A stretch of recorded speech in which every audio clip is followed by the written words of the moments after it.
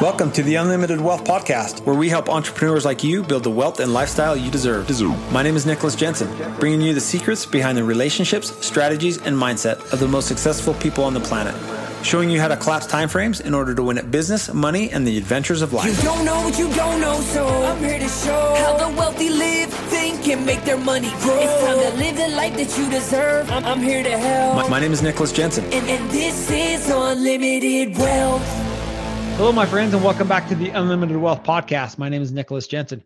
Hey, today we're going to talk about one of those topics that is often neglected by business owners, but is crucial to have in place in order to protect your family and your heirs once you decide to leave the business or if you unexpectedly pass away. So my guest today is Stephen Goodman. He has insightful solutions to challenges that business owners face. He focuses on wealth preservation, retirement planning, charitable planning, and really preserving wealth for those that have closely held businesses. He's the author of the book Business Succession Planning, a guide to transfers, sales, family harmony, and minimizing litigation. So please help me welcome our guest, Stephen Goodman. Hey, Steve, thanks for joining me today. Hey, Nick, I appreciate you having me on as a guest. You bet. As we were chatting offline right before we got on, you're over there in New York and have spent some time there in Florida, and we've kind of talking a little bit about the crazy world that we live in right now.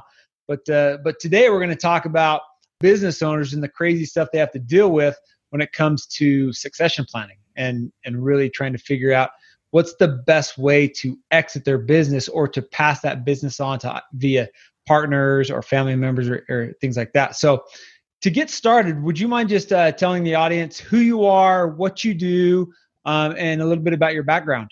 That would be great. Thanks, Nick. So basically, I'm a husband of 40 years. I have 2 children and 2 grandchildren. As you said, I live in the New York area, and I also have a place in Florida. Been doing this work for 30 years. I started out in public accounting. I worked for one of the big accounting firms, KPMG, Pete Morwick. I'm a CPA. I worked for JP Morgan in their private bank for about 3 years as a VP.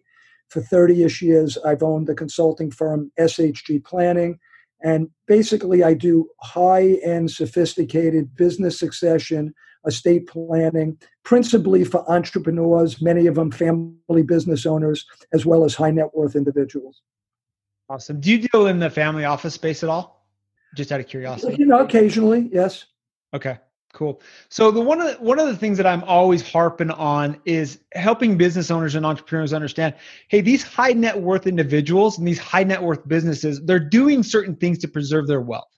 They're doing certain things to make sure that the wealth that they've worked so hard for is able to last not only for their lifetime, but for generations to come.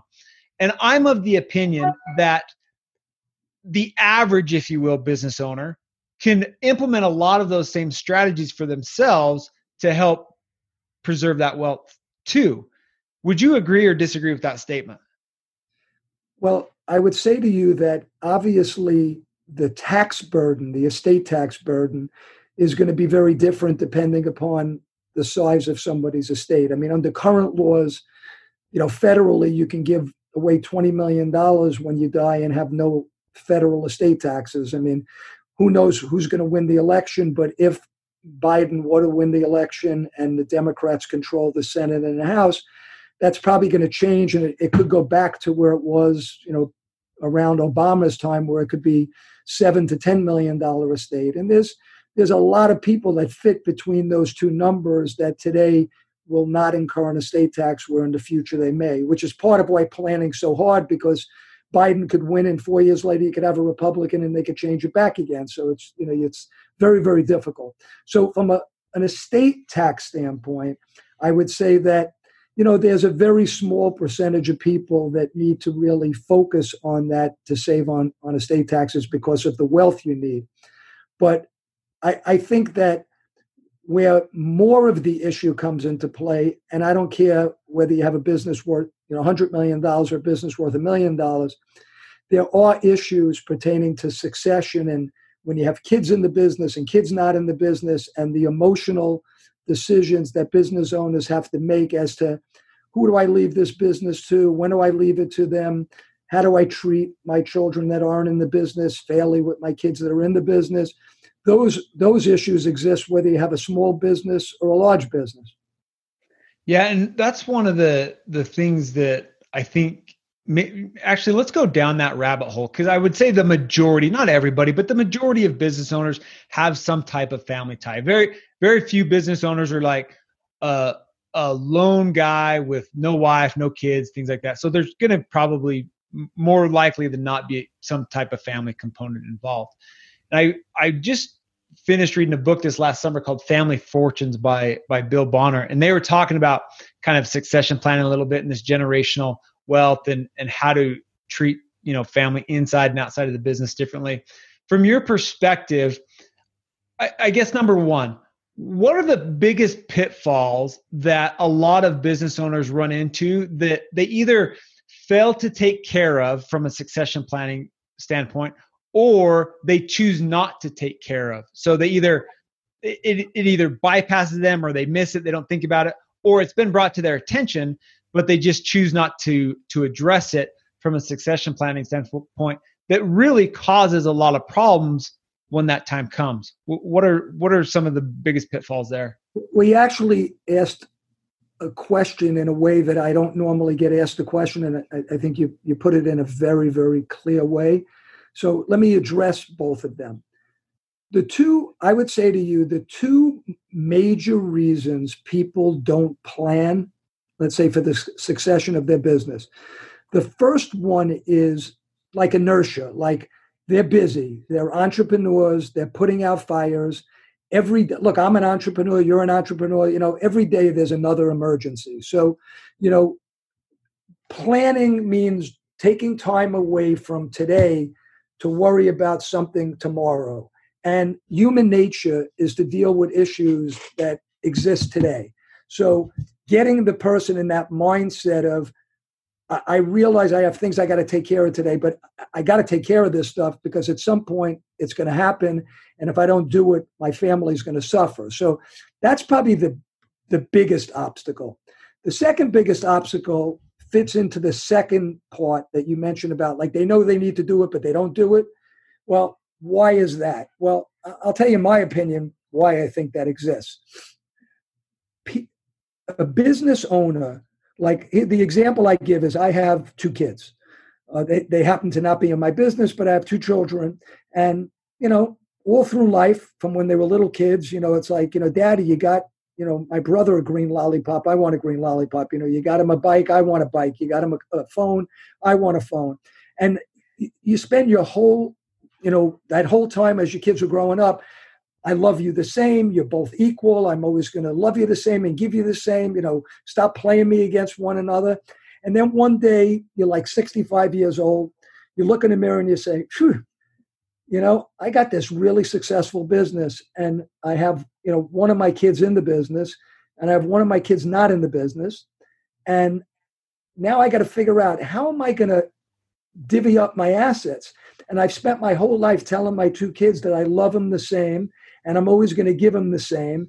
And then I sit there and go, but if I give both of my kids the business, and one is in the business and one's not in the business, that's not really fair to my child in the business, because now they have a partner that knows nothing about the business and isn't, investing the time.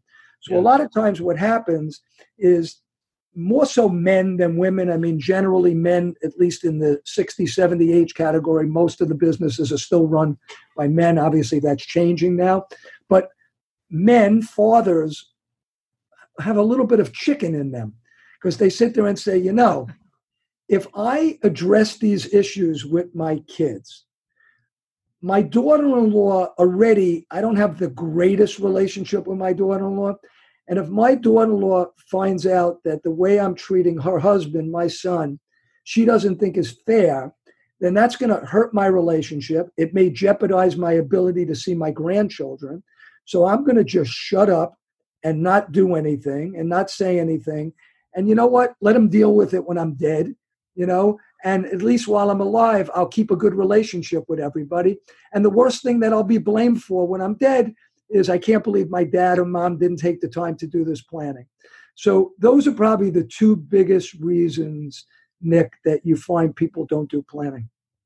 Let's run through, what are some of the common issues that are caused? And we've talked about family conflict a little bit, but are there other issues outside of that that are maybe unforeseen issues that a lot of people run into when planning isn't done properly from a business succession standpoint? Well, yeah. I mean, besides, potentially having a greater tax burden when you die by not, doing planning, sometimes that isn't the case. But I mean, it's the issues like I was talking about, I have a kid, let's use a simple scenario. I have 2 kids. I own a business. I built up the business. One of my kids is in the business. One of my kids is not in the business. The whole dynamic of how do I divvy things up? So if I take the position that here's my choices. I give the business to my 2 kids 50-50 because I kind of take the position they're my 2 kids and I'm going to treat them equally. Then I have the issue I mentioned before where I have one kid who's involved in the business and now his brother or sister is saying, well, I don't care that you were in the business. I own 50% of the stock in the company. So you can't just take whatever salary you want. I'm going to tell you what salary you could take. And we're going to just have bottlenecks all the time. And we're never going to be able to run the business. Or if you as the entrepreneur in the business want to grow the business or buy another business, I could say, well, I don't want to take that risk. I'd rather just get my income that I'm getting from the profits of the business. So that's one way I could do it. Second way I could do it is say, okay, I'm going to give my son or daughter in the business either the voting stock or the control of the shares, more than 50%. And I'm going to leave my other kid some minority interest. And I may say, okay, that seems fair. I'm kind of giving something more to my kid who's running the business. The problem is most businesses or subchapter S, LLCs, where the son or daughter that's in the business controls things. They could say, you know what, the business made $500,000 this year. I'm just going to raise my salary by $500,000 and I'm going to pull all the profits out of the business and I'm not going to give anything to my brother or sister because why should I give them anything? They're not contributing to the business.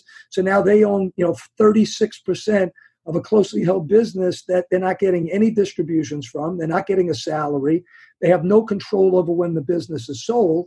So they really have a piece of paper. It's almost like a wasted asset that mom or dad left to them because they're not getting anything from it. Then the other way to do it is say, okay, I'm going to leave the business to my son or daughter, and I'm going to try to give other things to my other child. The problem is most entrepreneurs, the reason they're successful is they reinvest a lot of their money back in their business. So they end up many times having the majority of their estate in their business. So maybe they have a home or two, maybe they have a little bit of money in a pension plan and their business is their biggest asset. So then they have to sit there and go, well, wait a minute. I don't really have enough assets to leave my kid who's not in the business. And then if I leave the business to my son or daughter who's in the business, and I leave my other child, my 2 homes, then my child who gets the 2 homes says, that's not fair. These homes are nowhere near as valuable as the business. And let's be real, dad or mom, my brother didn't build this business. You built the business. And most of the earnings are because of what you did, not what he did. So it's like, why should he live this better lifestyle than me? And then the kid in the business says, well, wait a minute. I'm getting a business. I have all the risk. You're getting a couple of homes. You could sell those homes and cash it in and get a couple of $1 million and have safety. I have all the risk in the business. I don't think the deal I got's a fair deal. So that's the kind of stuff that happens and nobody is ever happy. Like no matter how you do it, no matter as good as I am at what I do, and as much as I'm going to show people all the options, there's always going to be somebody in that family tree that's not going to be perfectly happy with the way things were done.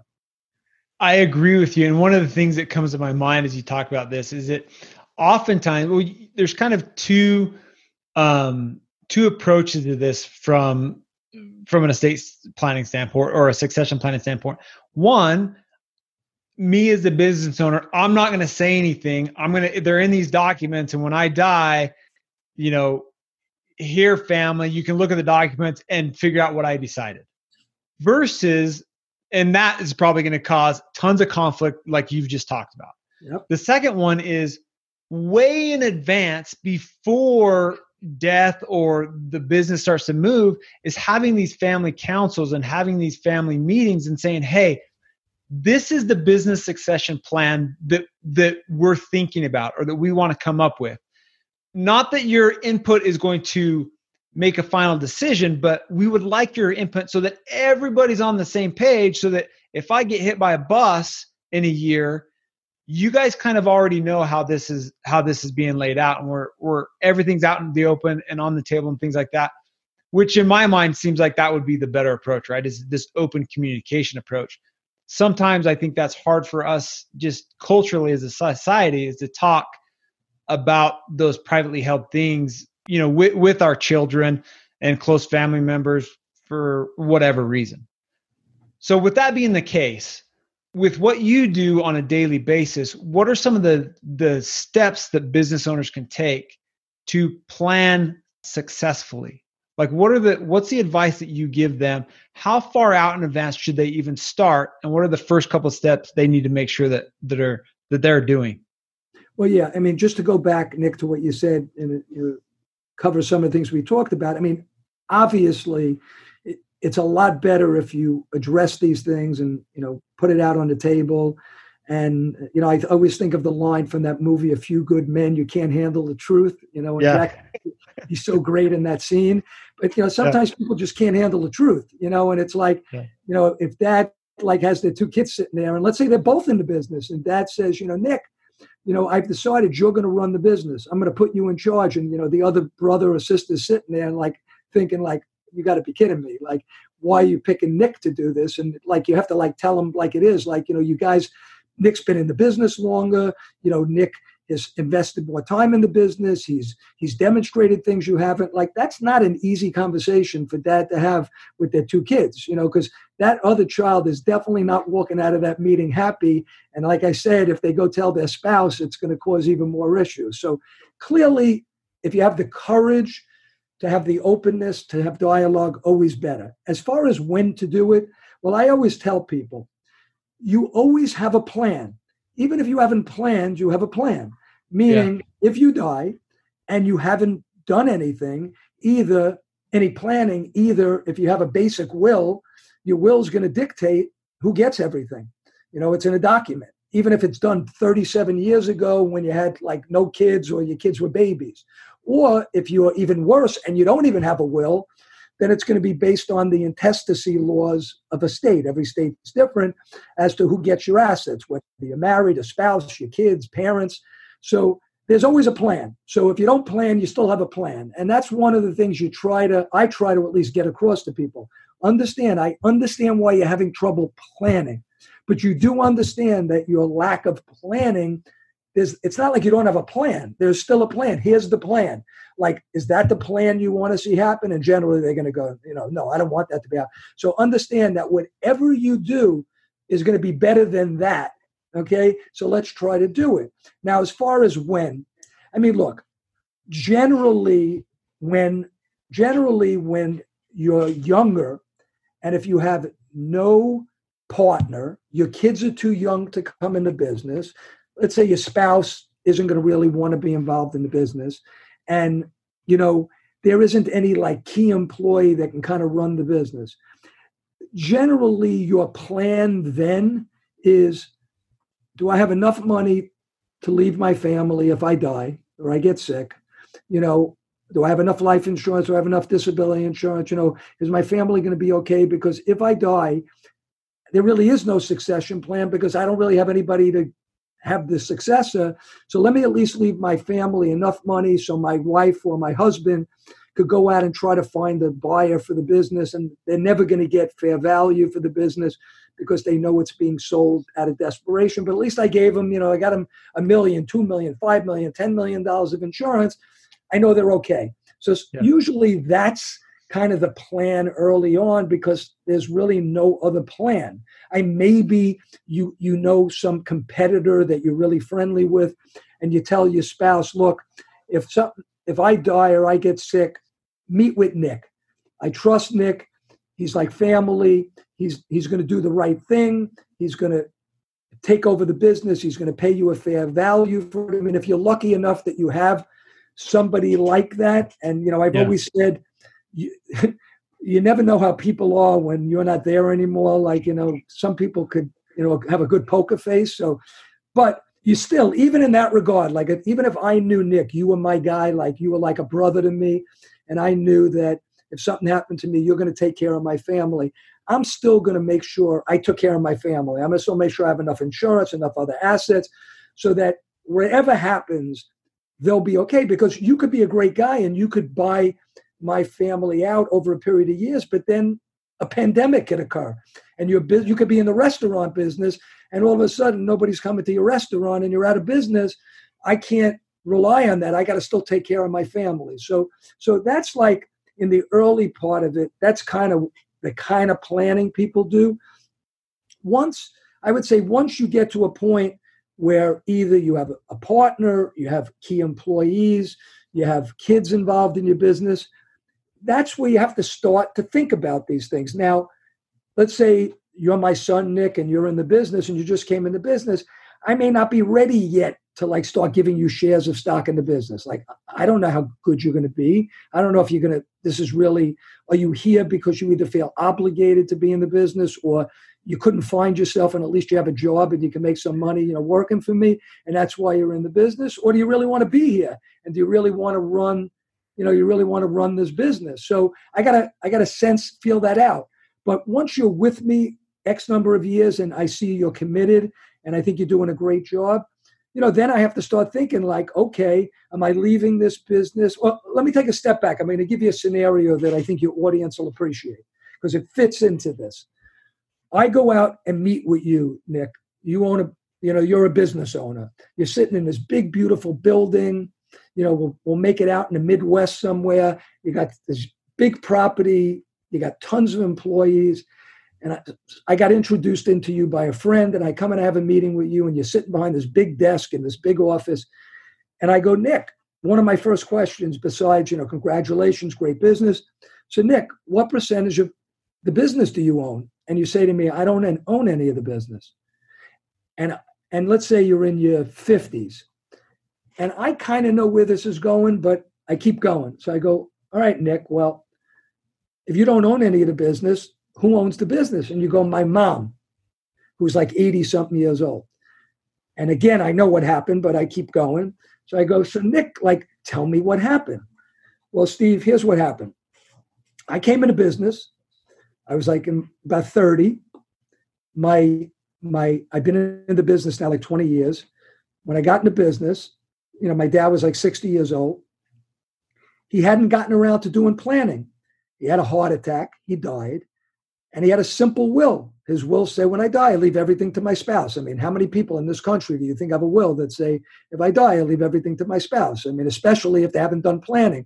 It's like a plain vanilla kind of will. Well, that was 20 years ago. The business was a $5 million business when I came into business. The business is now a $100 million business. And I say, I assume, Nick, is your mom involved in the business? No, she's almost never steps foot in the business, but she still owns 100% of the stock in the business. So I guess, Nick, you grew this business from a $5 million business to a $100 million business. He goes, yeah. I go, well, Nick, I'm going to go over a couple of things with you, of which maybe you know this or maybe you don't, but I'm just going to let you know it. Number one, when your mom dies, this business is in your mom's estate, which means this $100 million business is going to be subject to estate taxes when she dies. The government's not going to say, oh, by the way, we're not going to charge estate taxes because Nick really was the one who did all of this stuff. Because if Nick doesn't own any of the shares, this is all grown in mom's estate. Secondly, Nick, just out of curiosity, you said you had two siblings, a brother and a sister. Who's the closest with your mom? Oh, no question, my sister. Why? Well, she checks in on my mom all the time. She brings over her kids, the grandkids. My mom's the closest with her. Who's your mom least close with? Me. How come? Well, because we fight over all these things pertaining to the business. And, my mom wants to take out this ridiculous salary, and I want to put money in the business, and I want to make acquisitions, and she doesn't want me to make acquisitions. And she tells me how much money I could take out of the business. So I guess, Nick, do you have any idea what kind of planning your mom's done? No. She's never told me anything. As a matter of fact, I even use a different lawyer because there's a conflict.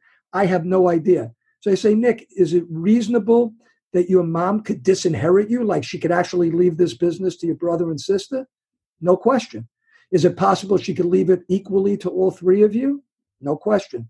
What's the odds she's going to leave you the business, Nick, and not give any of it to your brothers and sisters? Almost zero chance. So that's an example, going back to, we were talking, Nick, about planning. That's an example of somebody whose kids come into business. They're 60 years old. Nobody thinks they're going to die tomorrow. All of a sudden they die. They leave everything to their spouse. And one thing I've learned in this business, there's a difference between being a mother and a wife and being a widow. When you're a widow, especially if your husband did most of the heavy lifting, you're nervous and scared, and you don't handle things the way you did when you were a mom. So that's a perfect example of the kind of things that happen when people don't plan. So you talked about kind of the most basic planning is having insurance or assets to protect your family if you leave, right? When you start to bring partners in the business and things like that. What about, like, in your opinion, what's the best way to handle like buy-sell agreements? So in this scenario that you just gave us, right? Dad owns a business, leave everything to his wife when he passes away. He unexpectedly dies. She gets everything. The son builds the business to $100 million, and he's actually out. He's basically built a $95 million asset, doesn't own any of it. So one of the ways around that is buy-sell agreements, right? Like, hey, if I die, I think that obviously works better with when you actually have a partner while you're alive. But what's the best way, or what are some good ways for business owners to structure that in such a way that in that, like that scenario that you just gave us, that would treat the son that's in the business, building the business fairly, treat the widow fairly, from an estate standpoint? From your perspective, what's kind of an easy / good way to handle those types of scenarios?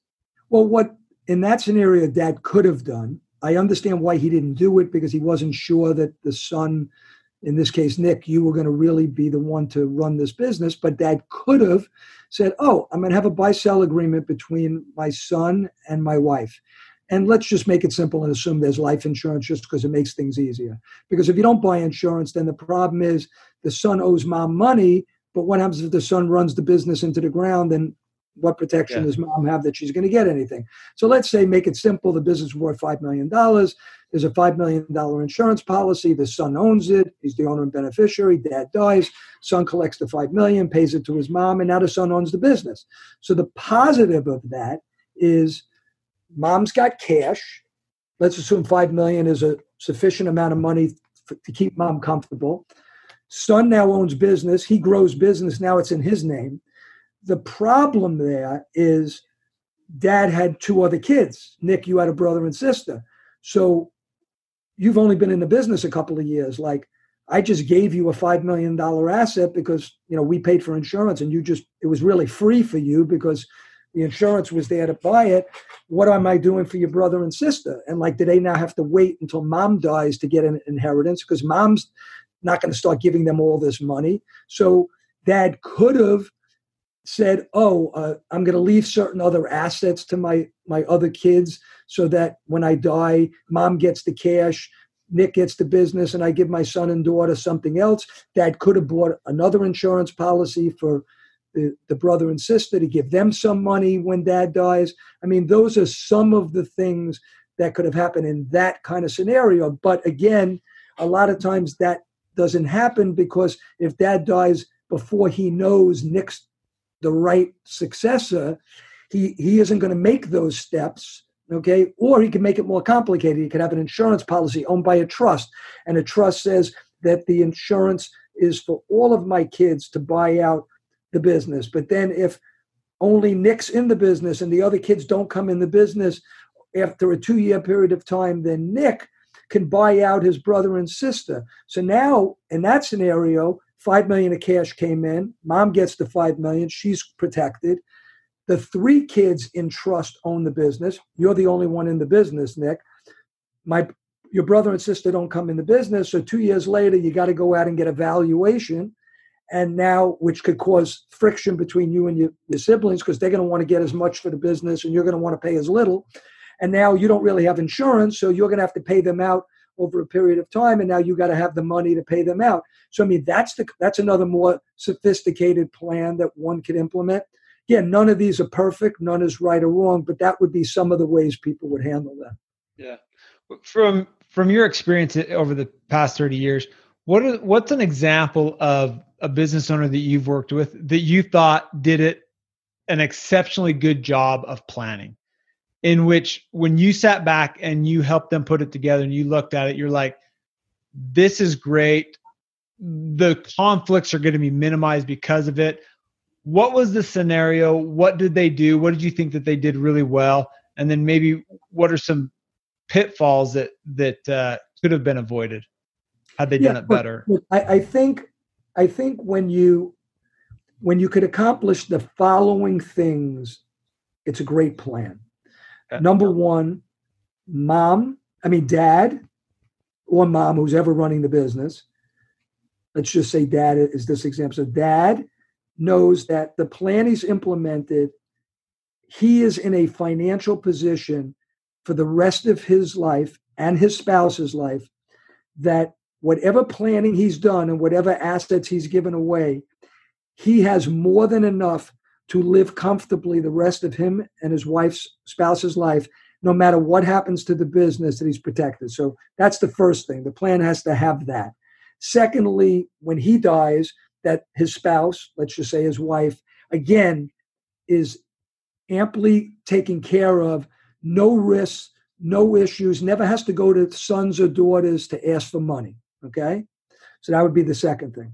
Third thing in the plan would be that when mom and dad die, the second of the two of them die, that the planning will minimize what kind of estate taxes, assuming they're wealthy enough, what kind of federal or potentially state inheritance taxes. Every state's different, so I'm not going to get into it because everybody has different rules, but some states also have estate taxes. So that we've minimized whatever those taxes are going to be. So let's say that's the next part of the plan. Then when it comes to the children, the children, it's been thought out so that whether all the kids are getting stock in the business, or I'm figuring out a way to divvy up assets, that I've done it in a way that I and my spouse think is as fair as possible. It's never going to be perfect. It's never going to be equal. Kids are never going to think it's perfect, but I think is a fair way to do it.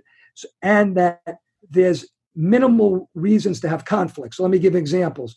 Some people in the real estate business, okay, I'm going to leave all my real estate equally to my 3 kids. So now I got 12 buildings. My kids are 1/3 each owners of the buildings, and they're killing each other. This one wants to sell the building. This one wants to, improve the building. This one wants to do this. So it's much easier, even though it may be hard to figure out, like, how do I make this even? It's much easier to say, oh, I'm going to give these 2 buildings to Nick. I'm going to give these 4 buildings to my daughter. I'm going to give these 6 buildings to my son. I've gotten an appraisal. We believe all of those are of equal value. Even though, Nick, you only got 2 buildings, you got some of the bigger buildings. So everybody's got, $5 million worth of buildings. And now, Nick, you could do whatever the hell you want. When I'm not here anymore, you own those buildings. If you run them in the ground, it's your problem. If you make them into an empire, great. Same thing for your brother and sister, and you guys don't have to be in conflict with each other all the time. So the more intermingling of things you do in your planning, the greater the chances are you're going to have friction amongst your kids. So it's best to see if I could figure out how I give this to you and this to you. Let's say I can't do that. Let's say I got, a business and I just can't figure out a way to do it. Then I have to put in provisions that say, okay, on these types of decisions, Nick is the one who has control to make these decisions. On these decisions, it requires majority, 2 out of 3 to make the decisions. And these decisions require unanimous, like can't be done without everybody agreeing to it, okay? So I try to then take things out of the equation rather than you pull your brother to the side and say, my sister's a pain in the neck. We're going to team up on her and we're going to just outvote her on every decision. And then, dad and mom is sitting up there in heaven looking down and saying, like, this isn't what I really wanted to have happen. So I'm trying to answer a difficult question as clearly as I can, but those are like the kind of ways I think through things. One of the things that is kind of reoccurring in what you're talking about is you're talking about giving the assets to each individual kid. And one of the things that I've been looking into or studying a lot is this generational wealth scenario, right? Where wealth lasts for hundreds and hundreds of years. In fact, it's difficult to do because statistically the third generation ruins it. It's hard to keep everybody on the same page. But two things have come up as they've done the research and the study on these ultra wealthy families and how they've done it is, one, they keep all the assets in a central location. So a generational trust, right? And then then that trust is managed by a committee of some sort. The second thing is every family member has to be involved in the business in some way, whether they work in that business directly or have some other type of affiliation with that business. And they went through, I've seen several different scenarios. One of the ones that stands out in my mind most prominently is there's a family in Japan. And back in the 1500s, I think, they started building Buddhist temples. And to this day, that's the family's business. It's a construction company building Buddhist temples. And they went through the scenario that every member of the family has to go through an apprenticeship inside the business to learn a very unique skill set for that business. And they were talking about some of those apprenticeships last 10 years for the individual family member to get good at it. My question to you is, do you think that's a realistic scenario as a whole to be able to keep all the assets in one place and kind of perpetuate this wealth generationally, having it managed by a committee that maybe manages this generational trust? Well, first off, and I probably should have made it clearer when I was giving examples before, when I said give it to Nick or give it to, your siblings, I wasn't necessarily meaning outright. I'm a very, very, very big believer in trust. Trusts are wonderful, not just from a tax standpoint, but also to protect, against divorces and protect against creditors. Because if you talk to most parents, one of the biggest fears they have is, I don't want to give assets to my son or daughter, and then they get divorced, and then they end up getting some of, my family's assets, or somebody sues the family. Yeah, and that's a real concern. I mean, when you look at the family dynamic, let's just take a husband and wife, 3 kids, right? Those 3 kids marry spouses. You hope you're getting the pick of the litter in those spouses, but there's oftentimes, there's a bad egg somewhere, or over time, somebody becomes a bad egg and just destroys the family dynamic. So yeah, I mean, that's a real scenario that I think all of us, no matter how wealthy we are, you kind of have to hedge against. You hope it doesn't happen, but it's a good idea to kind of hedge against the crazies. Yeah, I mean, look, if you just go by pure statistics, if you have 3 kids, the odds that one of them are going to get divorced is probably pretty high. I mean, I realize depending upon religious things and where you live, there's all different, ways these things happen. But on average, if you have 3 kids, you're going to probably have one get divorced. And probably even if you have 2 kids, you're going to end up with one of them getting divorced because, my generation, whether our parents liked each other or not, they generally didn't get divorced. Yeah. My generation, a lot of people have gotten divorced. So if I'm divorced, which I'm not, but if I'm divorced and I have 3 kids, what's the odds that one of my kids are going to get divorced? They're going to know it's acceptable. Look, my dad and mom got divorced. So how are they going to tell me it's not okay if I get divorced? So the trusts are great. I love trust. I love everything about trust except one thing. The one thing I don't like about trust is the hardest thing, and that is, who is the trustee? And then who's the trustee if that trustee can't be the trustee? And, other than using an institution like, a bank that specializes in it, which the advantage is you're dealing with a professional trustee, and theoretically they're never going to go away because even if the bank closes, some other bank will take them over. But it's very impersonal. Their fees are high. And sometimes they're very rigid and they don't want to get sued. So they're unwilling to take any kind of, they're not not going to go outside the box on anything to do it. Yeah. So if you put things in trust, that's the challenge. Like, okay, well, I think I could have, like, am I going to pick one of my kids as trustee? Am I going to pick all my kids as trustee? Am I going to pick my accountant as trustee? Am I going to pick my lawyer as trustee? Am I going to pick some trusted advisor as trustee? And then what happens if something happens to that person? Because it's a dynasty trust. It's going to be there for generation after generation. I mean, who the hell is going to be there 30 years from now and 60 years from now? And how do I plan this out and figure this out? That's where sometimes people come like overwhelmed and they're almost like, you know what? I can't rule from the grave. Like, you know, I want to protect like my kids and maybe my grandkids, but like beyond that, it's impossible for me to know what's going to go on. And if they're going to screw up and they're going to piss away the money, then it is what it is. You know, I'm not the Rockefellers that I got to have, you know, generational wealth for the next 1,000 years, you know, but clearly putting it in trust is great. And as far as your example of the apprenticeship, yeah, look, in the perfect world, that's great. I don't think that's very common outside of very, very, very, very wealthy families that may do things like that. I think like the average, you know, person who owns a business that's worth $10 million, you know, isn't going to have apprenticeships for all their kids and have like this rigid way of doing things. You know, I'm not going to say it's a bad idea, but I think it's not that common, you know, to do that.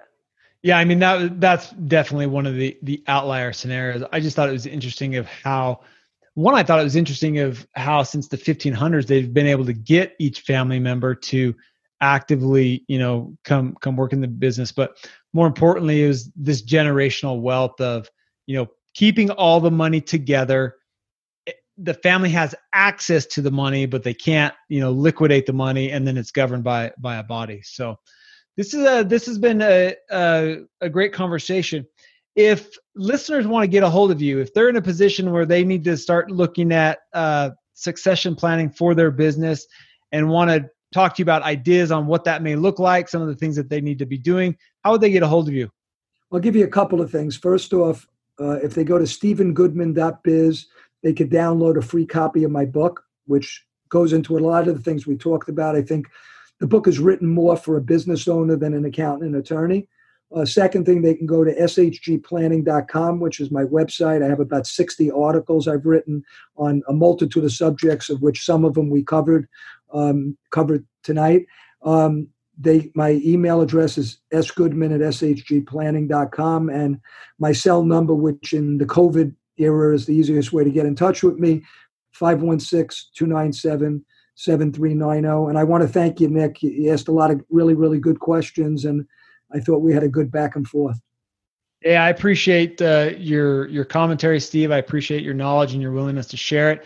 This is an important subject that a lot of business owners are neglecting or choosing not to address. And when you look at creating wealth, especially wealth inside and outside of your business, these are things that you've got to address. So I appreciate you coming on.